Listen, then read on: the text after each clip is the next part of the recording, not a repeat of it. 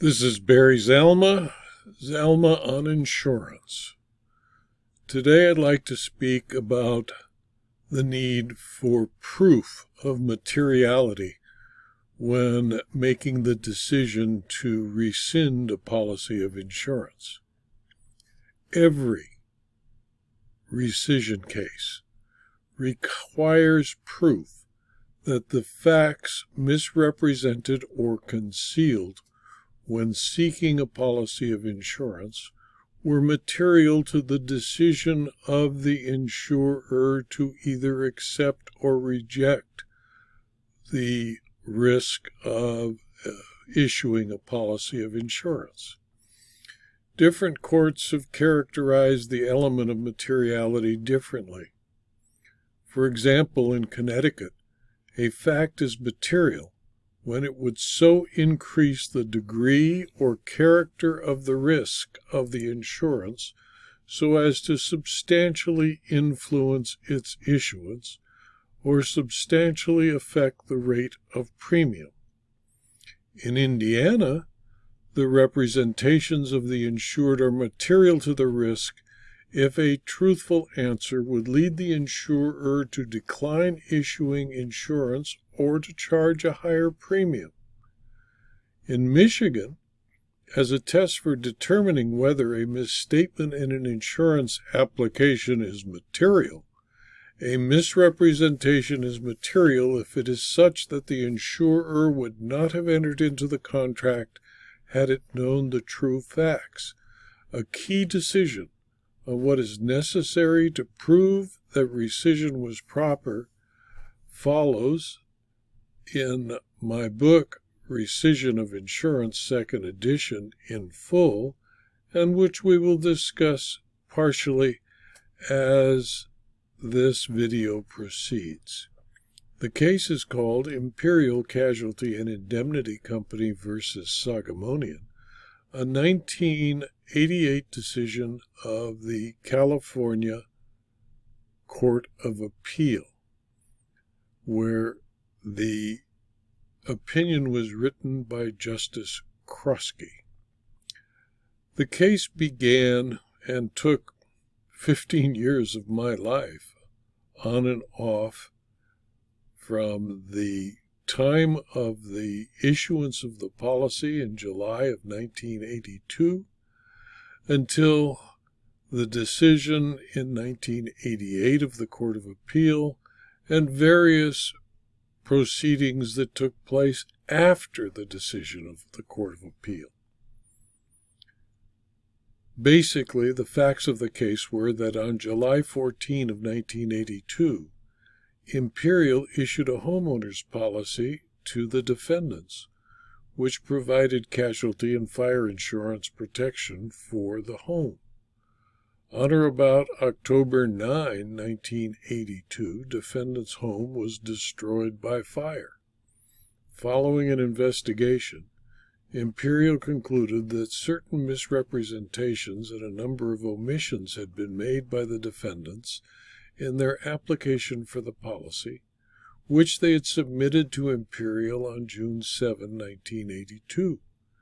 Based thereon, Imperial filed this action, seeking rescission of the policy ab initio, together with the judgment of the court so declaring, and 2, repayment with interest of advance payments against the then anticipated fire insurance proceeds of $30,300, which Imperial made to the defendants on or about November 18, 1982.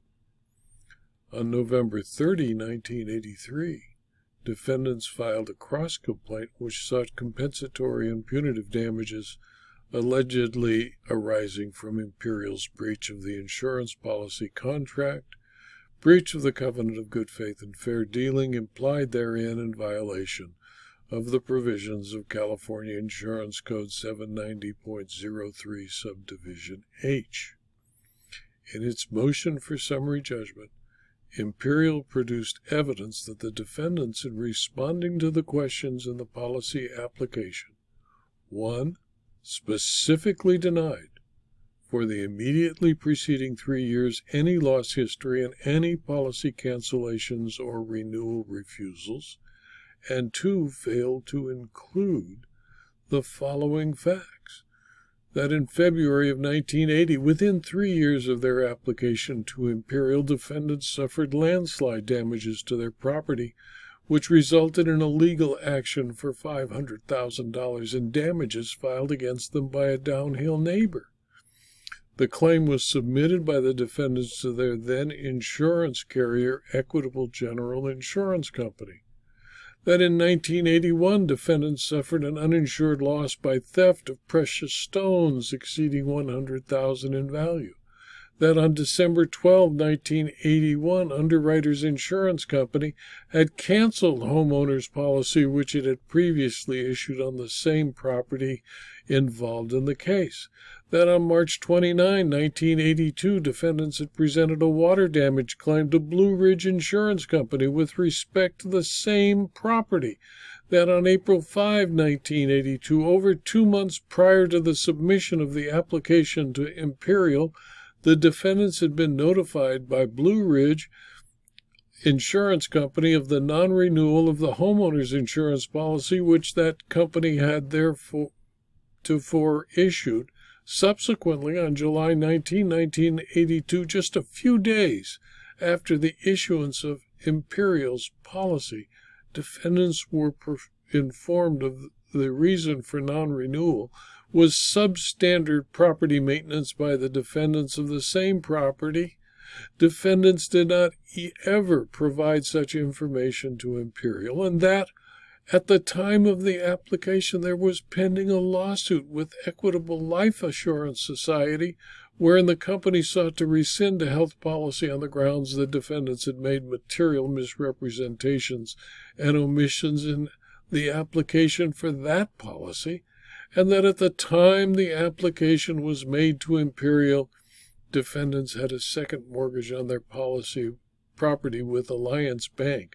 The existence of the first mortgage with American Savings and Loan was disclosed. However, the total owed on the home was approximately $425,000, of which nearly one half, or $200,000, was secured by the undisclosed second trust deed. Imperial also offered the deposition testimony of one of its former underwriters, who was responsible for making the decision to issue the policy. She testified that she relied on defendants' application, and had she known the true facts, she would not have approved the issuance of the policy. At the conclusion of the opinion, the judgment was reversed with directions to the trial court to make and enter a new order granting summary adjudication of issues, which is consistent herewith, and to conduct such further proceedings as may be appropriate to resolve any remaining money damage claims which may exist between Imperial and the defendants.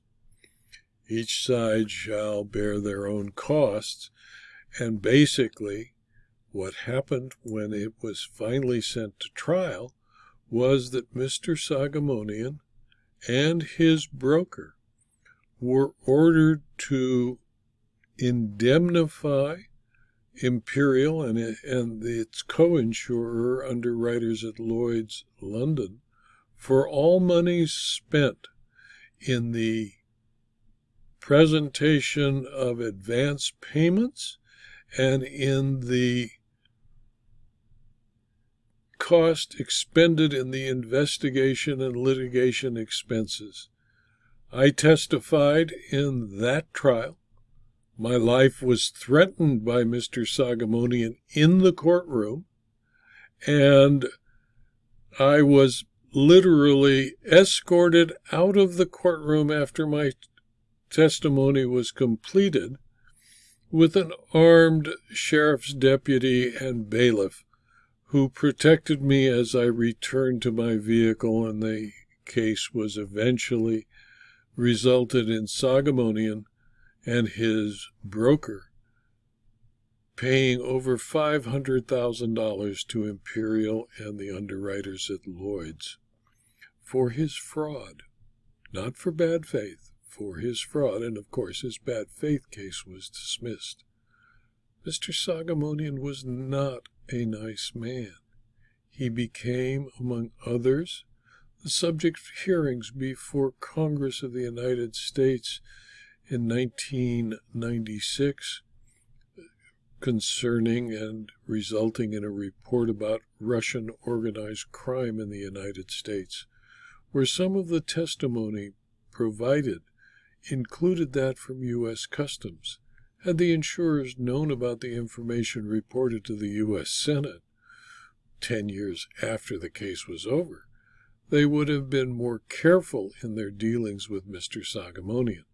The fact that the suit was resolved by proof of rescission eliminated the need for evidence of criminal activity and arson, although there was substantial evidence that the fire was an arson caused by a member of the Sogomonian family.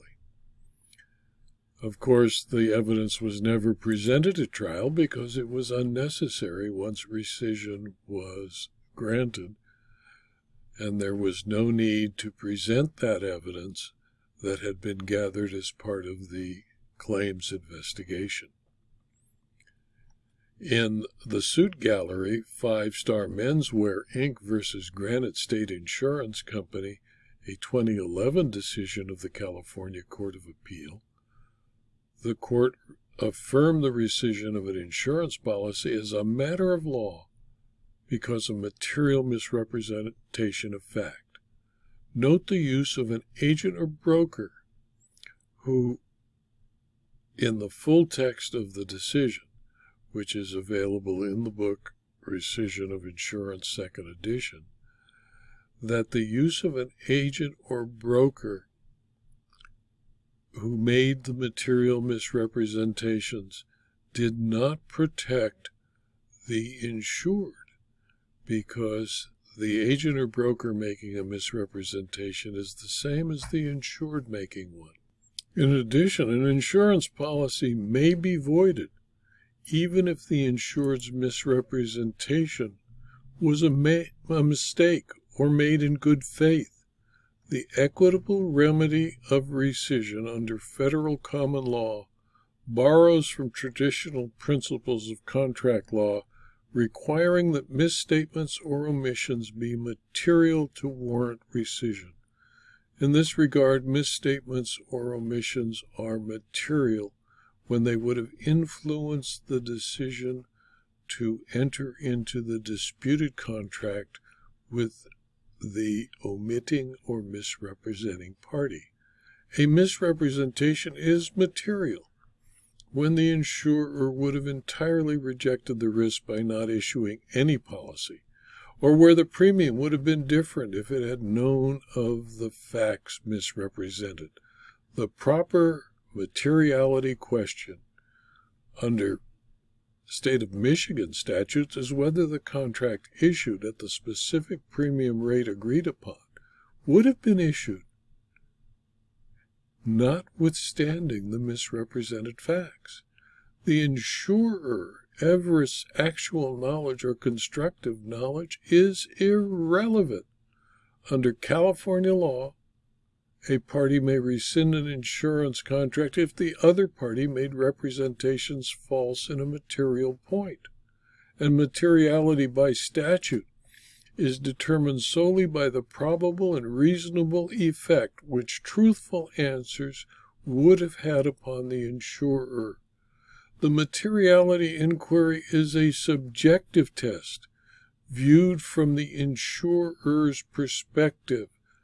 So for a concealment or misrepresentation to be material, it must be sufficiently substantial to matter to a reasonable insurer. A concealment or misrepresentation that impacts the investigation of an insurer into the cause of a fire is material.